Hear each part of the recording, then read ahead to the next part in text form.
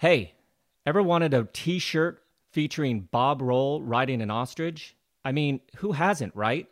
To celebrate the 2019 edition of the Tour de France, Road ID has re-released their Bob Roll-inspired Let's Ride t-shirt that was a cult favorite when it was initially released in 2012. These classy gems are only available in very limited quantities. So if you like Bob or even ostriches, you better hurry over to roadid.com/BOB before they're gone.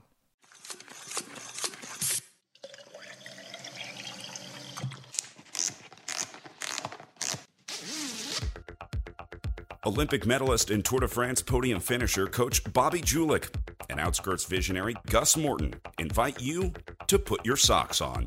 From insightful analysis into our sport's most iconic races and racers to entertaining, educational, and actionable advice, Fizzo is an illuminating deep dive into the art and science of bike racing. Be prepared to put your socks on. Welcome back to Put Your Socks On. I'm Bobby Julich, and as always, I'm joined by my trusty co-host, Gus Morton. Today we're talking about Stage 14 of the 2019 Tour de France from Tarbes to the Col de Tourmalet, 117.5 kilometers. Hey, Gus, happy Colombia National Day. Bobby, thanks very much. I saw there was quite a few Colombian flags out there in force today. Maybe not a day to celebrate at the Tour de France for the Colombian riders as such, but no doubt a great day to be on the roadside. That's for sure. And it wouldn't be the Tour if we didn't have a greve or a protest, right? We had one today, and it actually forced the race to be postponed for another, plus or minus 6 kilometers than normal from kilometer zero. So, yeah, the race was a little bit shorter, and then that first climb was a little bit closer to when they actually started. So there you go. Vive la France. Exactly. I'm surprised. There's been quite a few protests going on in and around France over the last 8 or 9 months. So I'm surprised it took this long for it to impact on the race. But, you know, I feel like it's part of the race nowadays and a bit of tradition. Before we get into the show, it's the theme of the day is the difference between being a team leader or general classification rider and a domestique and what those roles entail. It's going to be a great show, Bobby. You've got a lot of experience from both sides of that, both sides of those roles. So we're looking forward to hearing for that. Wanted to say thank you to all the fans thus far. Again, we're at the top of the leaderboard on Tour de France podcast. So thank you very much for that. If you want to get in touch with us, shoot us an email at superfan@velonews.com or reach Bobby or myself on Instagram at bobby.julich and myself at thatisgus. Before we get on, should we hear our daily dose? All right, it's time for today's daily dose of Road ID Tour Trivia. To play, head on over to roadid.com/TDF. Today's question, and everyone better get this one. At a mere 8 seconds, who owns the smallest margin of victory of any Tour champion? Go to roadid.com/TDF to answer this question and score a chance to win today's daily prize, which is a pair of CD Shot cycling shoes. One lucky winner will even take home a $10,000 BMC shopping spree. Again, that's roadid.com/TDF. Bobby, what a stage today. Tarbes to the Col de Tourmalet. It was 117.5k. It was on from the gun, and there was no place to hide at all today, was there? No, not at all. Guys looked nervous at the start today. Combining with that protest, I think there wasn't much talking going on at the start today. They knew they were in for a big one. These short stages have the riders on point and nervous, and that was evident today. The pace was just on from the start. It was pretty cool to see Sagan and Nibali the first to get away, and then they were joined by a much bigger group with 17 guys actually settling in there. But they were kept on a short leash by Deceuninck Quick-Step and FTJ, which were, they finished first and second on the stage. So they had a plan, and they executed that plan very, very well. Today we had a 1 Cat 4, 1 Cat 1, and a horse category. So the first climb was won by Nibali. The second climb, the Col de Silure, that's where things started to heat up. Movistar started a pretty hard tempo about halfway up. Bardet was dropped immediately. nightmare stage for him. Simon Yates and Kwiatkowski were not very good at all. They were dropped in distance 4K from the top. So was Adam Yates. That was a big surprise. Conrad. But luckily those guys had some teammates and they were able to catch back on the descent.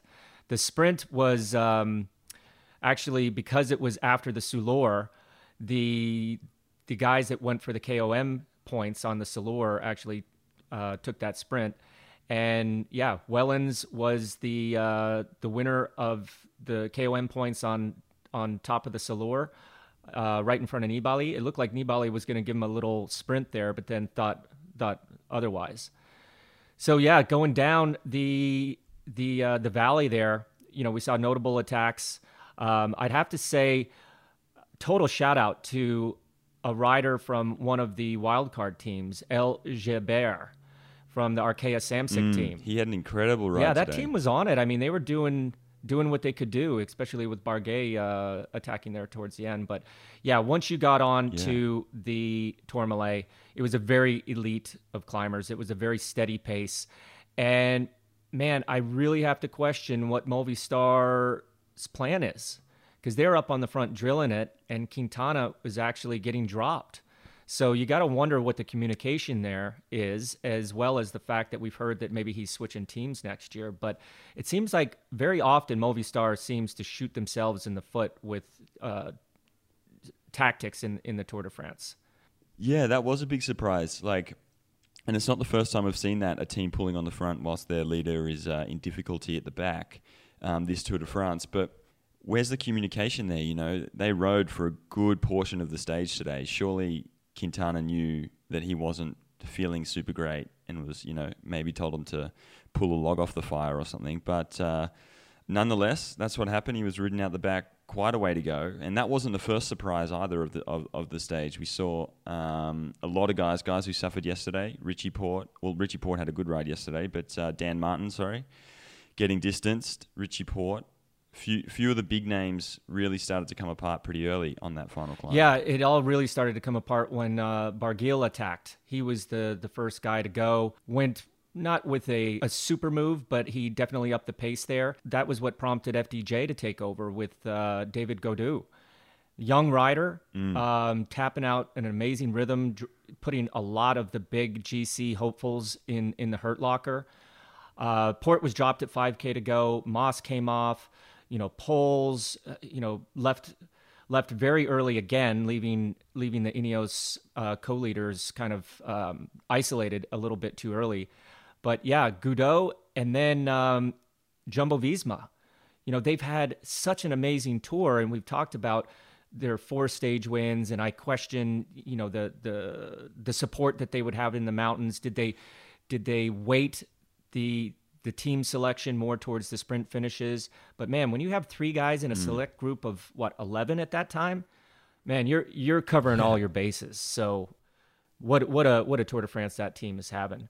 But then they're towards the top. When Depluce and Bennett took over, put Fuglsang, Oran, Barguil all kind of off on the back foot with 2K to go. And then Bokman attacked, and it looked like he was going to, maybe have a little bit of leash, but they closed down that pretty quick with Bernal. And then the big surprise for me was Thomas started suffering with about a K to go, wound up losing, 36 seconds or whatnot. But man, it was, I have to eat my hat. I have to eat some crow here. I really thought that our boy Alaphilippe would really suffer today, but he's right up there defending that jersey with absolute class. And man, oh man, every day closer to Paris is a day him closer to surprising the world, surprising himself. In the end, it was Pinot, and I'll take a bow because I picked him today. I thought he would have gone a little bit earlier.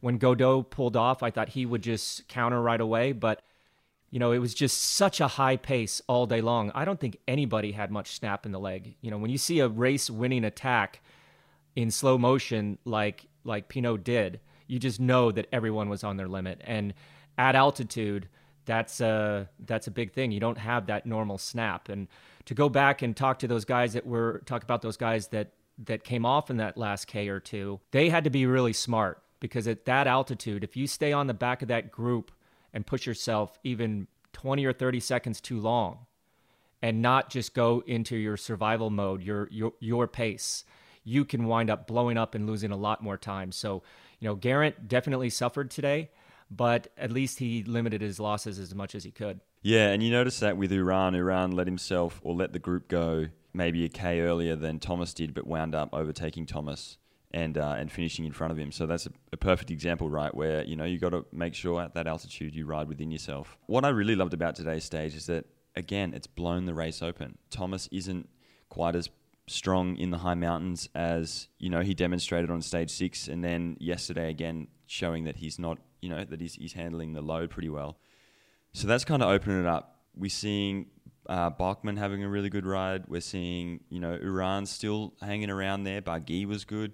So, and then of course Kruijswijk, Pinot took some time back today, and obviously Alaphilippe just constantly, everything he does is exceeding everyone's expectations right now. So it's really opened the tour up again, and it's just going to ensure that the next week of racing is going to be fantastic. Yeah, it's a marathon, not a sprint. So every day you have to go to war, and there's going to be the winners and losers, but you got to keep fighting on, because the next day it could be you losing time, it could be you gaining time. So absolutely. And the real standout for me, interesting development, is just Kruijswijk, not only, already on the podium, but looking like he's going to be able to protect that place, if not move up.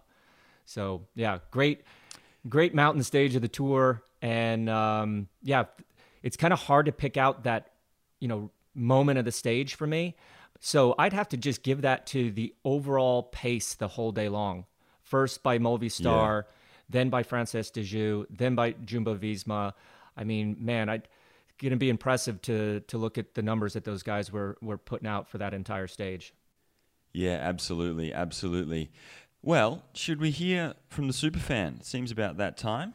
It's time for Superfan. Hey, Bobby. Hey, Gus. What a stage. The GC guys are starting to really show up. Explain the makeup of a good GC rider to me. We've seen strong time trialists train in the mountains and drop weight to become viable GC threats. And we've also seen great climbers work on their TT abilities in order to evolve into GC contenders. It's got to be much more than that, though. From a coaching standpoint, tell me about the attributes and the lesser known qualities that make up a good GC rider. Thanks, guys. Keep it up. Superfan. Well, first and foremost, I'd have to say that a good GC rider, it all starts with that mental ability to stay switched on and focused for the duration of the race. In this case, 21 days. You're not going to be on the front foot all the time, but you have to use your team, be smart, conserve your energy, stay healthy, stay away from crashes. And yeah, you can't miss those splits like some of those guys did. But in the tour, it definitely boils down to the GC guys are the guys that can climb and then can at least defend their position in the time trial. So it's a lot of time, a lot of effort. You're going out and you're reconning these stages before the race. The staff is, paying a lot of attention to you. You're looking at your equipment to make sure that you're not even bringing 1 extra gram up those big climbs. So more than, getting down to the nuts and bolts of the actual training, I think that mental ability to focus for that long is what really separates those GC riders, the best GC riders. And for me, another really important thing is your support staff. The communication that you have not only with your teammates, but with the guys in the car. The tactics, the planning, the logistics guy, everything that saves you energy. We're always talking about the guy in the yellow jersey or the guy that wins the stage. He's the one that, gets to celebrate. But there is so much work that goes into all those training camps, all those recon missions, looking out, driving in front of the race to make sure that they are able to feed back information to those guys. And that all makes that GC leader a little bit more comfortable. But you're right. There's definitely different ways of leading a team. My favorite way was with sympathy and empathy rather than, kind of like that iron fist. But, throughout history, we've seen, different characters emerge as leaders. And this leads us on nicely, actually, what you were kind of touching on there to today's theme. Or how is the role of a leader different to the helper? Obviously, they're two very different roles, and you've been in both positions, so you can kind of talk on both sides. I guess first thing, and you answered it there, was what makes a good leader. What process is that when you step up? Like, can you kind of talk about the first time you really put yourself out there and when you're like, okay, I'm the team leader, or you were given that responsibility? Like, how did you kind of find that? Yeah, I think when you get into the pros, you're automatically a helper. Like, very, very few guys jump in, even guys, that young Belgian kid. Remy Yes, Evenepoel. Exactly. Even him, the potential next Eddie Merckx, has to step in and has to kind of earn their stripes a little bit. The biggest difference, I think, obviously, between a leader and a domestique is the salary. More money, more problems, more money, more stress. And there are certain guys, David Moncoutier, for example, a very good French climber. He was very happy getting paid a normal salary. And one time they came up to him and said, we're going to triple your salary and you're going to be the leader of the team. And he's like, no. I don't want that. I don't want that money. I don't want that pressure. Just pay me what you've been paying me, and I'm going to be either sitting caboose or attacking off the front, winning mountain stages in the Tour and the Vuelta. He was probably the only guy I've ever heard in history that turned down tripling his salary. But that mental ability to deal with that stress and those expectations is quite intimidating. And he was one of those guys that was wise enough to not take that responsibility and enjoyed his career a lot more. Throughout history, you see guys switch teams, get paid a lot more money, and then all of a sudden the grass isn't greener on the other side. And, they got more money, but they got more problems. They're not clicking with the team. They're not clicking with the staff. And I went from helper to leader, back to helper to leader, back to helper. And then, it was a crazy up and down career that I had. It's part of that team dynamic. You don't want to say the leader is the highest paid guy on the team, but often that's the case. So I think a good leader is that one who leads by example. He's in the bus. He's not, sitting in the back of the bus. He's sitting in the front of the bus, hanging out with his teammates, really getting them behind him. Mark Cavendish is a great example of that. But leading with a calm and cool demeanor. I think that's super important. You have to show appreciation for those teammates and the staff because, man, they're doing everything for you. And I think that really helps the entire morale of the team. And especially when you come through with the goods at the end of a big objective, there's not a better feeling in the world. And let's talk about the different types of helpers, moving on to helpers now. Because, it's pretty...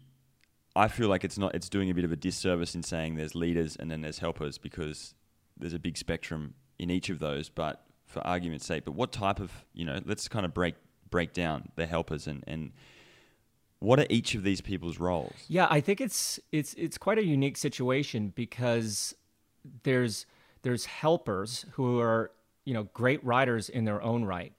And then you almost have those deluxe helpers, those guys that, Greg Van Avermaet is a perfect example. He's in the classics as a leader. He's Olympic champion, and then in a race like the Tour, if they had a GC Hope, you could guarantee he would be up there putting the hammer down in the crosswinds and helping as much as he could get bottles and whatnot.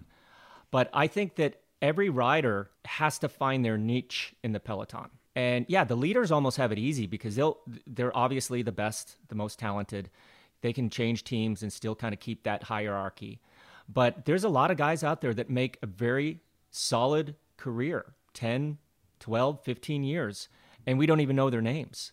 But the teammates and the staff, the DSs, those guys have made themselves indispensable. And that's the trick, right? You kind of have to find, hey, am I a classics rider? Am I a time trialist? Am I a GC rider or a climber? And if you're not in that podium potential of either of those categories, you have to find your niche. And there's been guys throughout history that have definitely done that. The examples of these. So we've got the classics helpers, we've got the climbing helpers, hybrid helpers. How is a team sort of built around these helpers? Like if you're going to the Tour de France and you're Ineos, Like, how many classics helpers are they bringing? How many climbing helpers are they bringing?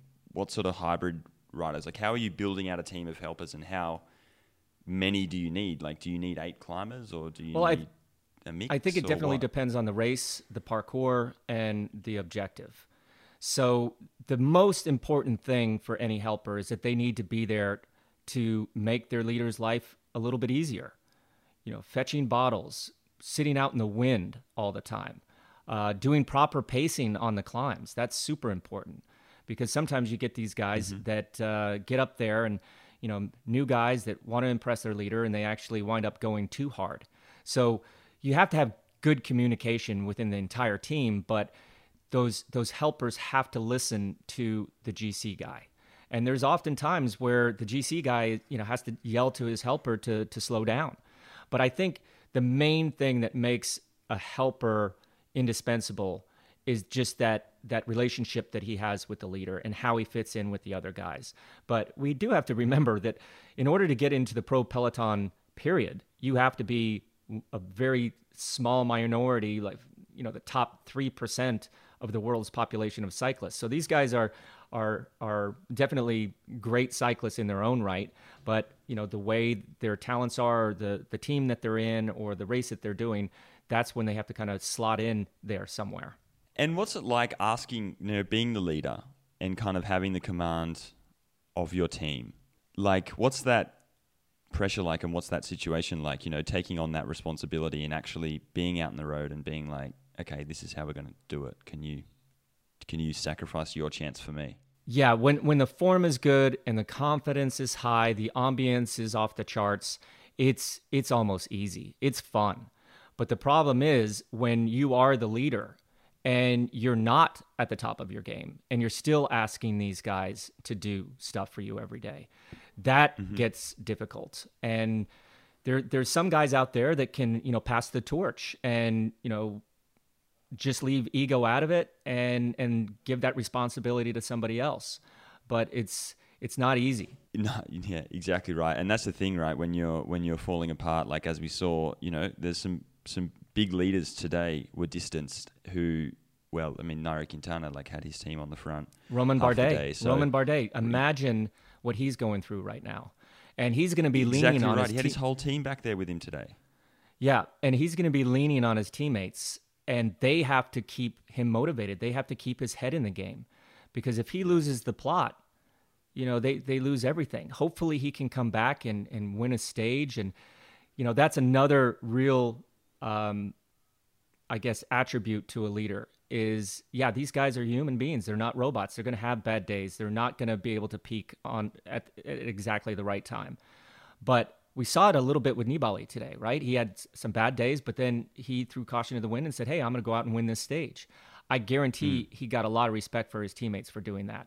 And that's what Bardet has to do. He has to rebound. He needs to refocus, reset an objective, and come away with something, because they built this whole year around him. The whole team is built around him. And he needs to show them something. But man, it's hard. When you get knocked down and in the world's biggest race, live on TV, you're feeling that pressure. You're feeling that salary that you're getting every month, for sure.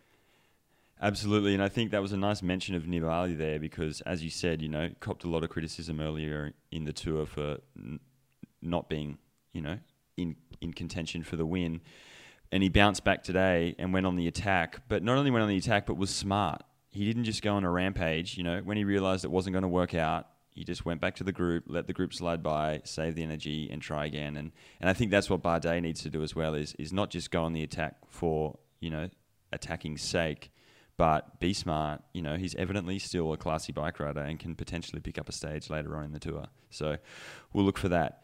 Who are the best guys you've ridden for? Yeah, I was pro for 16 years and got to ride with a lot of really, really good guys.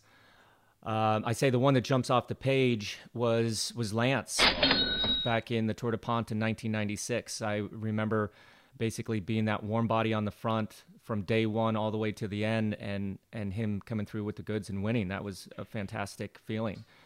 Van den Broek, when he won Liège-Bastogne-Liège in 1999, That was quite an honor. My friend and old neighbor on the Côte d'Azur, Vinokourov, him winning Paris-Nice and Tour de Suisse and all the races that he won, that was one of the guys that you could really, because you were a close friend and neighbor and training partner, you could definitely go deeper for a guy like that. Rode for Basso, for Sastre in the 2004-2005 tours, in the Giro in 2006. And one of the best parts for me of guys that I got to work for was Jens Vogt, very good friend of mine. And when he won the Tour of Germany, that was so great because he won the Tour of Germany the year that they finished up on this Austrian mountain pass. I mean, a mega pass. I think it was 2,600 meters up there. And he was in the yellow jersey, and great riders, great climbers. I think Levi was one of them. A couple other guys, Toschnig. They distanced him, and he somehow, when they kind of got to the top, he was able to come back on and actually won the stage, a mountaintop, huge climb. I remember that. And him winning that day, and him winning his national tour and being a part of that was super special. Yeah, I actually remember that race, and that's a high caliber list. You've been in the service of some pretty remarkable cyclists and some people who have really changed the sport. What do you do when you got to ride for someone that you don't get along with? It's a job at the end of the day, right? It's a job. And when the directions come over the radio or in the team meeting, you just got to do it. But like I said before, I could dig a little bit deeper for guys like Jens than I could for some of the other guys that maybe I didn't have that great personal relationship with. And then going on, like, we hear quite a bit nowadays about there being a lack of respect within the bunch and, kind of no sort of camaraderie or sort of bonding together between teams. Those leaders obviously, respect each other and have a respect between teams. Does that carry over? Do certain people in the group have an aura, have like a presence that is respected by the other riders? You got to remember the team dynamic. It's a family, and it kind of is us against them. And in a normal situation, everyone would be buddies. I mean, there was guys that on the bike I didn't like at all. Richard Virenque was one of them. Like, I didn't get him. But you see him away from the race, especially now, he's actually not that bad of a guy. So you really do listen to the rumors a little bit, and those isolated incidences that you may have with a certain rider during the race is under pressure when everyone's like totally just manning up and egos involved, and you're saying and doing things that you normally wouldn't do. But then you see them at the airport after the race, or you go out on a training ride and you run into them and you say, gosh, this guy's not so bad. Yeah. it's quite but that respect definitely has to be there within the team. If it's not, that team's morale is never going to be anything worth anything. But you look at Deceuninck Quick-Step and the way that those guys work for each other. And even when we had Philippe Gilbert, who wasn't selected for the Tour, he was very disappointed. He can imagine how happy he is. And that wolf pack mentality that they've created there is breeding success. And, man, if I'm a team out there, imitation is the biggest form of flattery. And I would try to promote that sort of thing. We had very much that same spirit at CSC, and we won a lot of races as well. If you're not getting along with your teammates or respecting each other, you're not going to be successful in this sport. Last question that I've got for you on the topic. MVP helper in this year's race? Oh, that's an easy one. I would say Kasper Asgreen. He has been phenomenal. And then to get a top 10 in the time trial yesterday after all the work that he's done. And then a close second is young David Gaudu from Francis Desjeux. Yeah. He was very, very good on Planche de Belfi. He was super today. So, yeah, those two guys are definitely standing out as mega MVP helpers of this year's edition of the Tour de France. Nice one. Should we have a little look at tomorrow's stage and kind of talk about, it's another big mountain day. It's going to be hard, uphill finish. How's it going to play out? And like, what's, what are teams going to be looking to do, basically? Yeah, you get through one mountain day and then have this one backing it up. You gotta keep going. And with the stage tomorrow from Foix to Prat d'Albi, 185 kilometers, it's longer, much longer than today. So this has been a really hard couple days. They have the rest day coming up on Monday, so you're going to have to just suck it up and go all in. But we have one Category 2, 3 Category 1s tomorrow. So, and they come quite at the end of the race. So we have the first Category 2 climb after 60.5. Then we have the sprint at 93.5. And then the climbs come in pretty quick succession, up, down, up, down, up, down. And they're not massive. They're Category 1. They're not horse category. But, that cumulative fatigue is definitely setting in. And I think we're going to see a little bit different stage than tomorrow. I think we're going to see some long, haymakers, some breakaway attempts, some of those guys that lost some time today getting up in the front and trying to make up for it. But there's blood in the water. When you see the defending champions struggle, you're going to want to put him under pressure. And one thing that we've seen this year, two things stand out. Ineos have not really had to do that much on the front. And luckily for them, because they don't seem to have that same horsepower that they've had in the past. So there's going to be teams taking advantage of the situation. They're going to definitely take on board what happened today, what they saw today, and really start to chip away at the armor a little bit of the guys in front of them. And Geraint Thomas has a big old target on his back because now they know that he's not as good as he was last year, and it's up to him to take that all on board and really come back and show them that he is defending champion of the Tour de France tomorrow. And that's it, right? We've seen every single GC guy have one fault in throughout this tour. We've seen one moment where they've presented weakness, whether that was, missing the split or just being found out at one point physically. So that's what I'm really looking forward to tomorrow. Is today showed us that it is wide open, and there's no, aside from Alaphilippe, there's no one guy that's looking like they're under control and they've got it all. And they've got it all kind of, sorted out. So with that in mind, who's your pick for tomorrow? Man, I have a feeling that there's going to be a breakaway up the road. And one of the GC guys that lost some time is going to get in there. So I'm going to go with Richie Porte for tomorrow. I think that he needs to take a chance and go for broke, salvage something, because he lost a lot of time today. But hopefully that was just maybe him going a little bit too hard in the time trial, and he'll rebound tomorrow. And that's it, right? A lot of tired legs after the time trial. Evidently, everyone had to go deep. I'm going to go with Nibali. I think I like that your prediction that it suits a breakaway. And I watching him today, he was there, but like I said, when he knew it wasn't going to work, he just sat up and came back. So yeah, I'm going to go with Nibali for tomorrow. Okay, the question of the day: will Julian Alaphilippe hold on again on the second consecutive uphill mountain finish to the yellow jersey?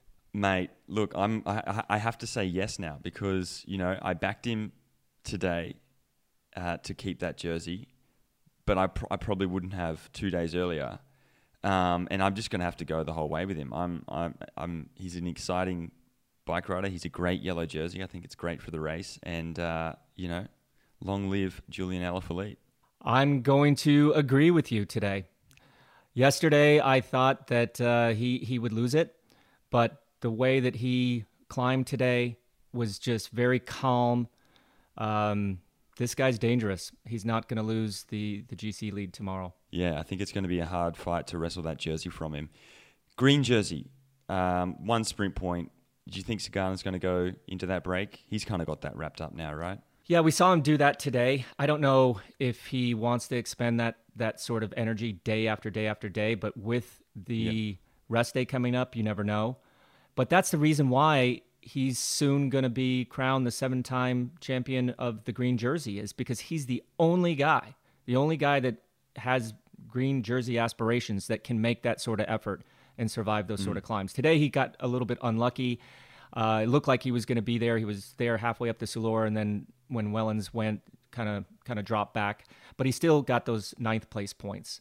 So yeah, I think this is Sagan's jersey to lose, and the only way that he's going to lose that is if he has some unfortunate incident or sickness. We saw the white jersey switch off Mas back to Bernal today, so I think that'll probably stay the same tomorrow. And then the Mountains Point, Wellens, is he going to go on the attack again tomorrow, you think? Oh man, I think if he does, he's got to be pretty careful, because he's definitely been putting out some energy in this first week of the Tour as well, But he's got a good lead in that category. But Pinot is getting closer, and points mean prizes, and jerseys are very important to these teams. If you can be on the podium in Paris with one of the 4 jerseys or the Team GC, that's massive, right? And with the climbs Absolutely. that are coming after the rest day, especially later in the final week, a guy like Pinot can just be snatching those up left, right, and center, because he's going to be vying for the win on top of those horse category climbs. So I think Wellens does need a little bit more padding. So yes, I do believe he needs to be in the break tomorrow and just totally profit from the rest day. Nice. Well, with that, Bobby, I think that about wraps the show up. All right. Thank you, everybody, to listening. Thanks for the support. As I said at the beginning of the show, we are killing it in the cycling podcast world. So keep listening, keep spreading the word, keep supporting us. Don't forget to subscribe on iTunes and SoundCloud. Head on over to velonews.com for all of your Tour de France info, as well as the show as well. And if you want to get in touch, as I said, superfan@velonews.com. Shoot us an email with feedback, questions, whatever you want. Or you can reach out to Bobby at bobby.julik on Instagram, or myself at thatisgus on Instagram. Guys, thank you so much. Bobby, cheers. Yeah, thanks everyone. And as always, don't forget to put your socks on.